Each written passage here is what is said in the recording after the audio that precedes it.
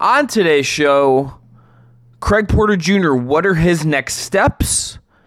And did the Cavs miss out by not signing Danilo Gallinari? We'll talk about those two topics and All-Star Weekend on a new episode of Locked on Cavs. You are Locked on Cavs, your daily Cleveland Cavaliers podcast.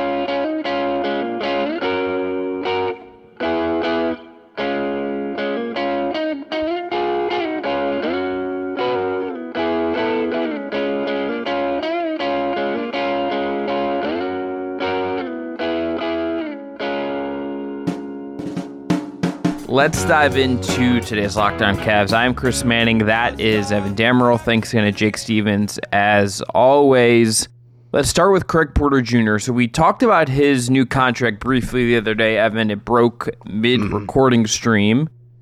So let's think about him now, big picture. He's on a 4-year deal, multiple non-guaranteed years, all of that. He's a older rookie, obviously. So where does he go? If you're looking at him and you're thinking about how does he get to a place where next year, the year after, the life of this contract, he is a rotation piece for the Cavs, someone that plays for them, someone that actually matters on this roster. How does he get there and elevate himself from being just a fringe rotation bit player this season? At least for now, with Cleveland more or less being entrenched 1 through 7, maybe 8 most nights, 1 through 10 overall, you're probably looking at the reality that Craig Porter Jr. spent the better part of his actual NBA contract in the G League playing with the Charge under Mike Garrity just to actually get the on-court reps that he's not going to get on a nightly basis with Cleveland, especially with the playoff push coming soon after the end of the All-Star break. So for me, you get him as many on-rep and on-court opportunities as you can. He had a very good game for the Charge. I believe he had 20-something points and 6 assists in a win over Grand Rapids. Played very well. But just keep utilizing the same system and same terminology and phrasing that the Cavs do, that the Charge utilize as well. And just kind of keep training him within that unit and with that ideology and mindset. And then you keep tabs on him whenever you can. I think you can obviously have the luxury of assigning him to the Charge, but now you don't have to deal with the back and forth of a 2-way contract and how many times he can be up with the team or with the Charge and so on. And you can just kind of take temperature checks of that whenever you can if you're JP Bickerstaff and the Cavs, but just get him as many on-court reps as possible, and then you can see where he's at. Probably, I would assume he plays during Summer League, where he's at Summer League time, and then you kind of take this on I don't want to sound rude to Craig Porter Jr., but a year-by-year approach, because something better could fall into your laps between now and then. But for now, you have the baseline guarantees, you have the financials, you know what he's going to be making for the next 4 years. It's probably going to be on a year-by-year basis with him, and you just keep your finger on the pulse of his development, and maybe he becomes a guy that becomes your 9th or 10th man next season, or maybe he's not, and he's a guy who is on the outside looking into the rotation. So I don't think it's rude year to year, because that's just the reality. That's just what life is for a lot of guys in the NBA.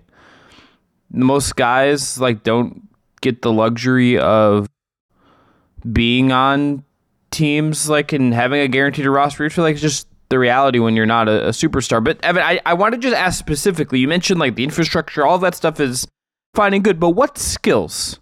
What skills does Porter Jr. need to actually become to elevate himself from where he's at? Not just this is how they do it in a broader sense, but what are the skills? What are the parts of his game that need to get better in your mind for him to get to that next level?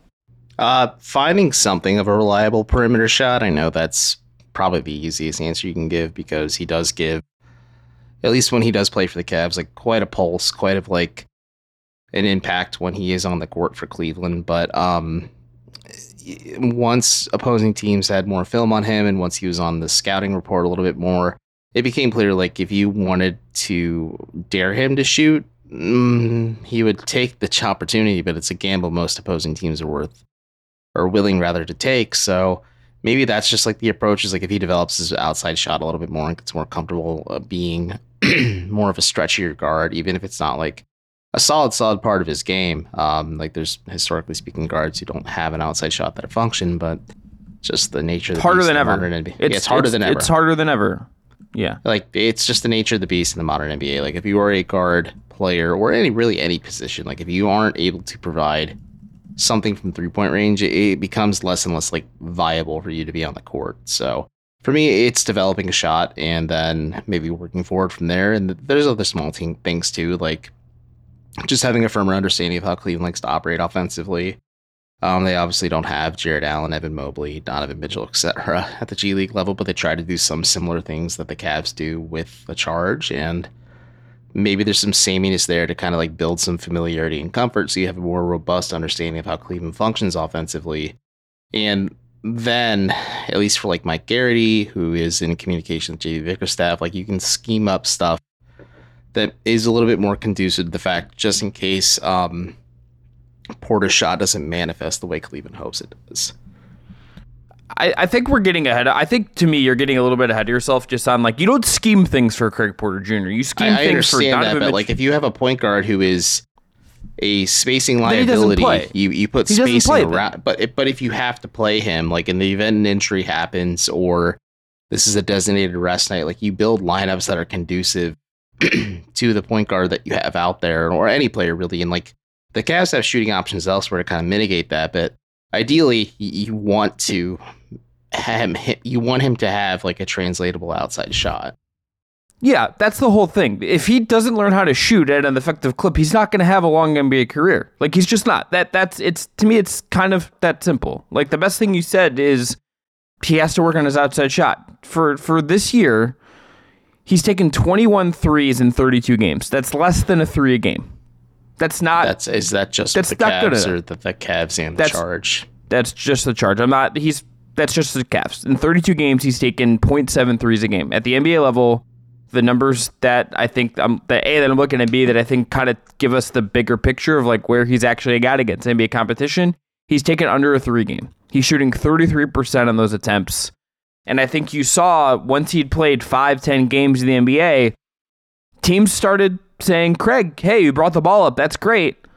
We're gonna give you space. We're gonna say, take that 3, my guy. We're gonna part the Red Sea for you. Quote Stan Van Gundy. They're gonna build an expletive wall. Dare Craig Porter Jr. to charge into it.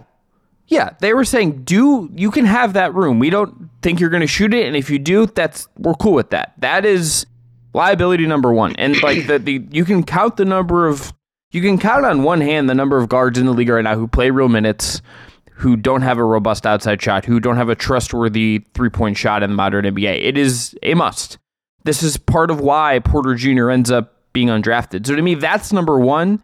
His free throw percentage would kind of, and it's 1.5 attempts a game. That's not a robust number, but we'll see kind of where that goes. That's not a great indicator as far as a jump shot for him goes at the NBA level. That's number 1. And I think number 2, I think just learning to play at times a little bit quicker. I think he is very comfortable when the game is a little slower and he's kind of like part of a team that's kind of doing one specific thing. I think learning to play at pace, make reads, pass guys open, and not just be a game manager is the next step if he wants to add a little bit more juice on that end. There's a lot of positives in terms of his defensive instincts, his defensive placement, his know-how, the toughness, I think, is all really there. But to me, it's, can you speed it up? Can you make reads at a faster clip and unlock looks for other guys and take 3-point shooting? Those are he is someone that needs to fit a system. He does not get the system, of course, built for him. Of course. And I'm going to pass this back to you real quick because it is a question that has come up in my head as we've had this discussion. He's an older rookie. How much juice is left to squeeze out of Craig Porter Jr. in terms of his development, more than the fact that he may be a very finished product because he is a 25-year-old rookie playing in the NBA currently? I don't personally look at... I've come to a point where I am more bullish than bearish than I on older rookies versus not. We've seen successes in recent years of older rookies having success. 23, my bad. Well, whatever. He's like, by NBA standards, that's like an old rookie. But I kind of think we're at a point now where like there is some value in guys. It's not like you drafted him and he's like an NBA version of Brandon Whedon and is 27 when he gets to the NBA. He is 23 and he's actually had time to develop. Now, are there the reason I think teams have gone after younger guys in recent years and why like older rookies got a bad rap for a long time is because they come in molded. There is just molding that for him happened at Wichita State that if you got him at 19, you would have got to mold him more directly. But he comes in a little bit more finished. I just think to give the Cavs credit on one thing about this, I think one thing specifically, and among other things, they have had success with older rookies at least becoming serviceable-ish NBA players. Say what you want about Lamar Stevens, he at least like gave you some solid enough minutes and is like was competent in certain ways. Dean Wade was an older rookie who came in and they developed, and now he's a key part of this team when he's healthy. Sam Merrill Khan was an older rookie. That doesn't count. He didn't do anything. Sam Merrill comes during that finals run on the sideline in the so don't think he looked stretched. I think he looked weird. Sam Merrill comes in, not a rookie, but is someone that you got that you kind of had to like rehabilitate a little bit. Like they've had success with older guys. Yeah, they have. So I think it's fine. It's like, is it perfect?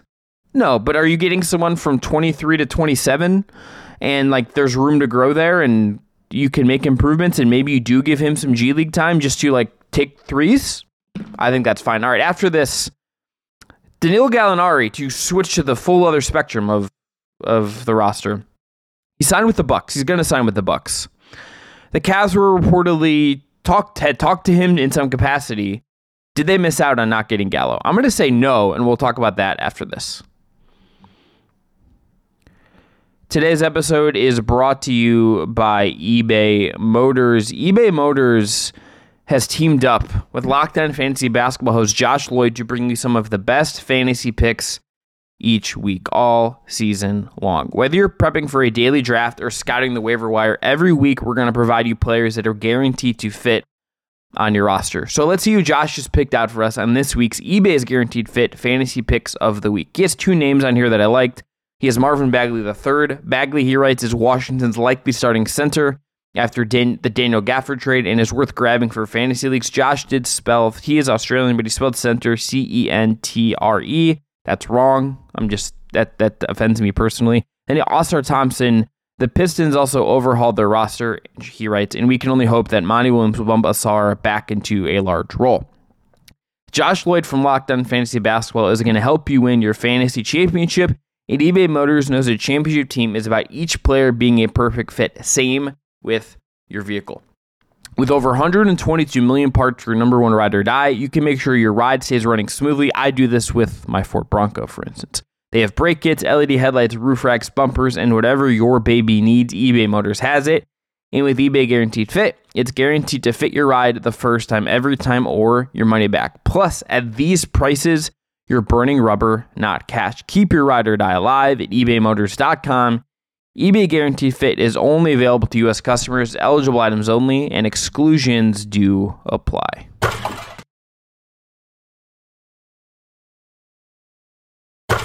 Danilo Gallinari, 35 years old, 6'10 forward, most recently with the Detroit Pistons, waived last week, is going to the Bucks per The Athletic.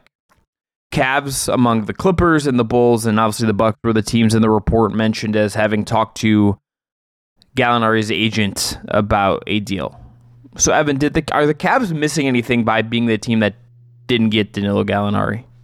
I mean, no, in the grand scheme of things. I'm sure like people may point to when Gallo went off against Cleveland when the last time the Cavs hosted the Pistons, but Danilo Gallinari is in the twilight of his career.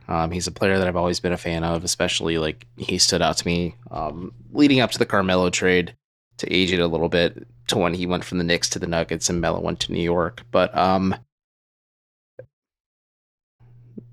it's pretty clear like Cleveland is locked in 1 through 10. And if Gallo believes that he has gas in the tank and the ability to play going forward, like that this is not a role for him. Maybe like the Cavs being a little bit more explicitly clear is a good thing, because allegedly Danny Green was a little frustrated with the uncertainty around his role, so this is probably good for them long term. But I think we can just say that's not alleged. He just kind of said it. Like, he himself said that, so I don't think that's alleged. Either way, no, I don't think the Cavs missed out on much. I think like he has the ability to play like small ball 5 if you really needed him to, but I think the Cavs are in dire straits if they're playing Gallo at the 5. That means like Jared Allen and Evan Mobley are just not available whatsoever, and like Damian Jones really is unplayable. So if you're looking at it from like upgrading on Dean Wade and George Niang, 2 guys that, one, either have like a full familiarity with this group as in Dean Wade, or a guy who's much more comfortable as in George Niang. Like, I think you'd rather just roll with those guys, because I don't see Gallo beating them out of the rotation, because he's a dude who's had a lot of injury issues over the last few years, and as I said, is in the twilight of his career and has way less miles on those tires compared to like Dean Wade or George Niang. Like, those are the 2 dudes he would be like fighting for minutes with in this rotation if he happened to sign with Cleveland, and I just don't see it. Yeah, I don't think he would play. I think that's just flat out, you just go down the roster, okay. He's a 4. He's a 6'10" 4. He's not gonna. I think him at the 5 is like nightmare fuel. The only reason I mention that is because the Pistons played him at the 5 last time Cleveland hosted Detroit, because they were down enough bodies and James Wiseman was not available, if I remember correctly. Yeah, I don't think I'm doing anything the Pistons are doing this year, if I'm being honest. I agree. Like I said, they have to be in dire straits if they're playing Gallo at the 5 if you're the Cavs. Like, the Pistons, you're throwing everything at the wall and you're hoping you're sticking something. The Cavs, we're taking the Cavs up behind the woodshed. We're putting them up behind the woodshed, and if that's the case. So okay, you go down the list. He's a 4. He's obviously not taking Evan Mobley's place in the starting lineup. 0 chance. Okay, go to Dean Wade. That'd be spicy, but that'd be insane. That'd be a crime. Go to Dean Wade. Is Gallinari like a more proven shooter? Yeah. Yeah. But does he do anything better than Dean Wade right now? No, Dean Wade can play both ends of the floor. Gallinari is not a good defender. I don't think Gallo is going to hold up defensively in the playoffs. And then you go to George Niang. George Niang is like the more 1-to-1 comp for me, because like Niang is a very offensive heavy guy, but Niang, like, for as much as he drives people crazy sometimes, can at least sometimes bully his way to the rim. Does Gallo have that juice in him fully at this point? I don't know. And Niang at least is a little bulkier on defense. Like, I trust him just a little bit more because he's younger and a little thicker. Gallo would be there for depth and for the fact that you could sign him and just like have another body, but he wouldn't play. I think that's exactly right. No, he wouldn't play. And even like with Milwaukee, it's a situation where he can play for Doc Rivers again. I think that's what Shams Charania noted. But even come playoff time, like, the defensive issues are such a huge concern. Like, teams could pick Gallo apart. Even if like if the Bucks put him at the 5, like, oh my goodness, the teams that are playing Milwaukee in the playoffs, if Gallo's on the floor at that spot, like, have to be licking their chops. Like, he's going to be phased out of the rotation for Bobby Portis and Giannis at that point. But it gives Milwaukee a little bit more depth because they are very top heavy and kind of figuring out like what they have, especially with like the weird experiment that has been the Doc Rivers experience. But yeah, from the Cleveland side of things, you don't want to mess up a good thing. And if this is a guy who thinks he wants to play or can play, the juice may not be worth the squeeze, and you don't want to maybe waste a guy's time when you'd rather just look at your other options. The Gallinari signing to me would be more of something that fits the second era LeBron Cavs, who were just all in on maximizing every year and just like signed older veterans because they kind of needed to and could have specialists, versus this Cavs team that doesn't have room for an older specialist. You would have the same impact as either Andrew Bogut or Darren Williams, where like there's a flash in the pan and then it's just extremely frustrating every step of the way after that. Yeah, those are good comps. He would not give the Cavs much. Does it tell you anything, Evan, before we wrap this up, that they were interested in someone on the buyout market? The fact that they are at 14 guys right now, does there anything of interest to you that they were / could still be sniffing around the buyout market to maybe fill that 15th roster spot? Well, from what I've gathered, they've had interest in Gallo for at least a minute. Like, no one was sure what Detroit was going to do, because are they going to lean into competing, or are they going to finally like embrace the fact that they're a bad team and need to kind of let the youngins play? And the latter came out, but it would have made sense for the Cavs to acquire him via trade if like Dean Wade was the casualty to get Royce O'Neal, and you needed to just add position with like George Niang really taking over as the backup forward, and like Royce soaking up some minutes there too. But once Royce went to Phoenix, it made another trade for him, and it makes sense now. Like, you have two dudes, like we just talked about, Dean Wade and George Niang, like two guys that are clearly preferential to what the Cavs are trying to do at the power forward, even small forward spot, depending on the lineups too, compared to what Gallo can give you right now. So yeah, I'm not overly surprised, and I think like Cleveland does present an interesting case where they are a young up and coming team, and they could give a vet like an opportunity to maybe play for some meaningful basketball late into the season. But as I've said several times, like there's no promise that that player would like touch the floor for Cleveland either. Like, he would just be a vibes guy. Yeah, curious to see if they do go and get one of the other names out there. I don't think they really need to. It would absolutely just be a depth available. piece. I'll take a lot of money. I already did my sellout thing this year. I'll do it again. After this, All-Star Weekend. What are we looking forward to? What do we like about it? What do we not like about All-Star Weekend? That's up next.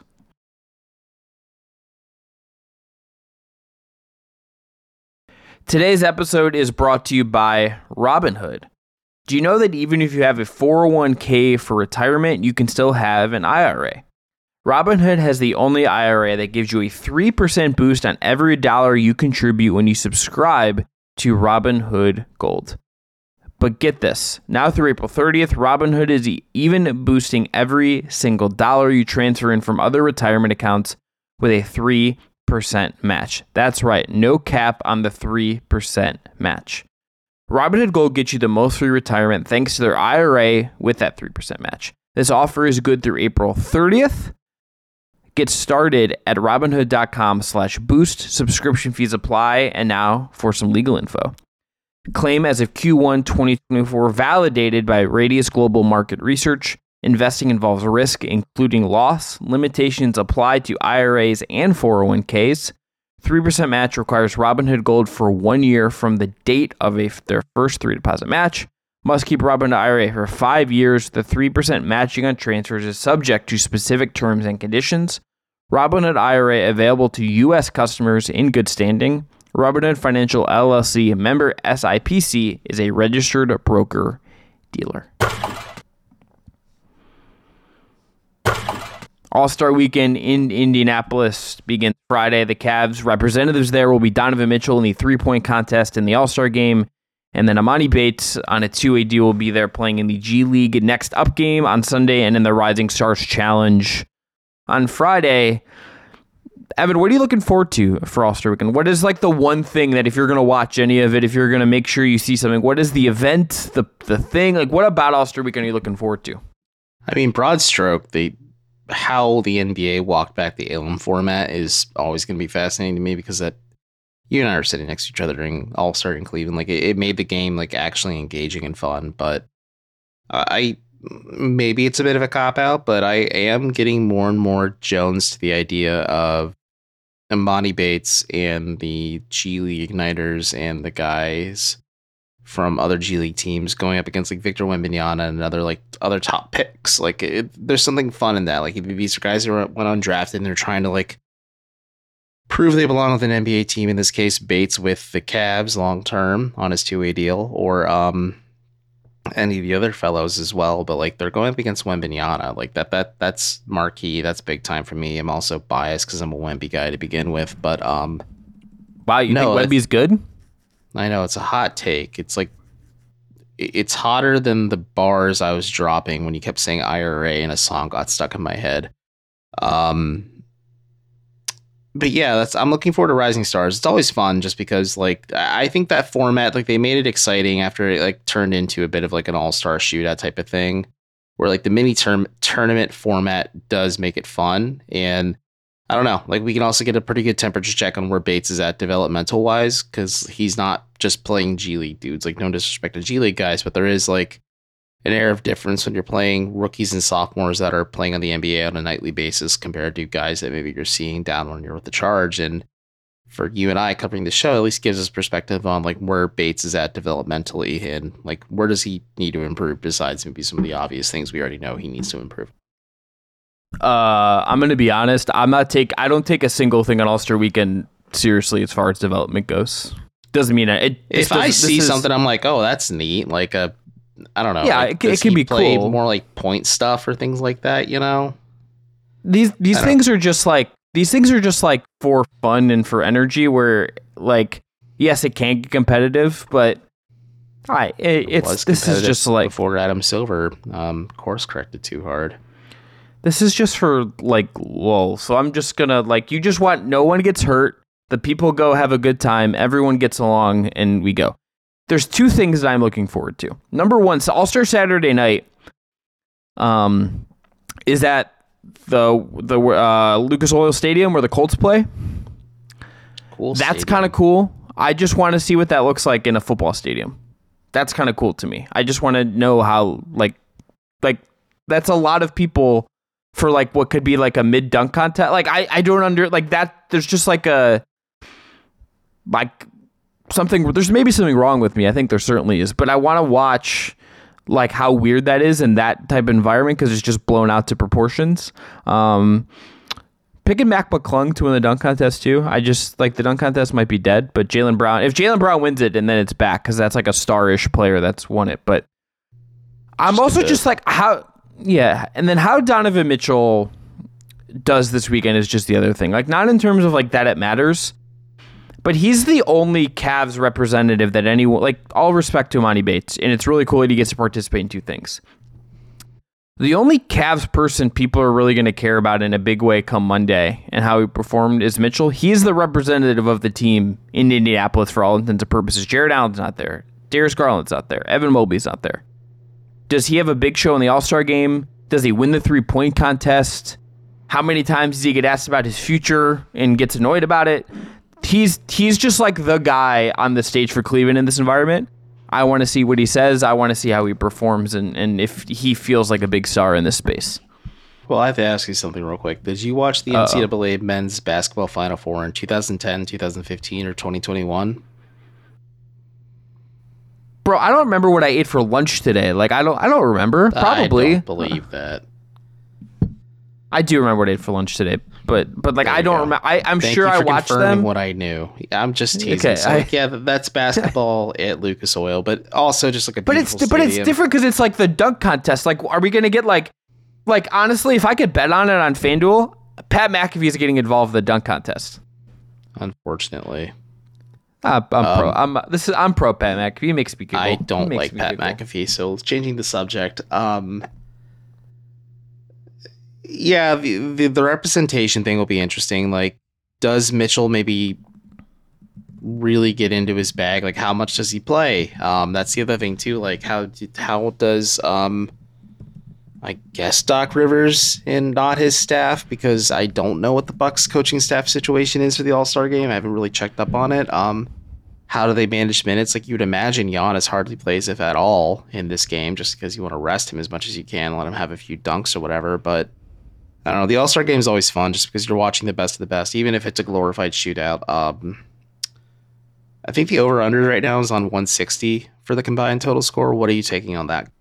Or no, not 160. Not 160. 260? It's 260, I think. Over all the time. Give you some odds. Especially after they got rid of the Elam format. Like, there's not like a set score in mind, or maybe teams actually like trying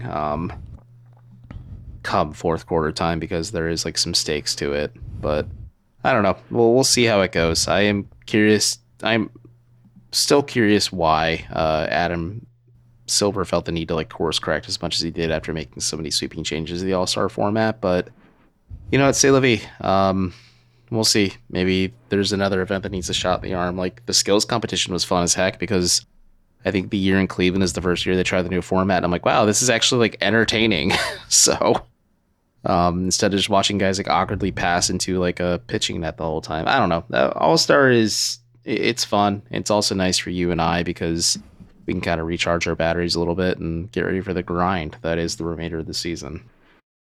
All-Star, the only odds we see right now, also looking forward to the Sabrina Ionescu Steph Curry shootout. That's going to be fun. 3-point contest odds from FanDuel. Damian Lillard is the favorite. He won last year. He's at plus 390. Halliburton plus 450. Trae Young plus 550. Malik Beasley plus 650. Karl Anthony Towns plus 700. Donovan Mitchell and Jalen Brunson are both plus 750. And Lauri Markkanen is plus 800. You can check out all their All-Star Weekend odds and games and everything at FanDuel. The East is a 3-point underdog. Over-under set at 363.5. Money line 1 plus 126 for the East, minus 148 for the West. I'm taking the under on that one. I think 363 plus that might be a little too hard to accomplish. And Give me 800. Give me 400 points. That's all. If I'm going to be up until 11 o'clock watching a game that does not mean anything and give anyone anything of value, because I need to write a blog about Donovan Mitchell. There you go. Because I have to write a blog, and then we'll have to talk about it ostensibly come Monday when we record on our and talk about All-Star Weekend and just know what Mitchell did and how he looked. And I'm a professional. I show up for my job and I clock in. Actually, I blue collar. Give me the over. Give me 400 points. Give me both teams just on fire. I don't want any defense.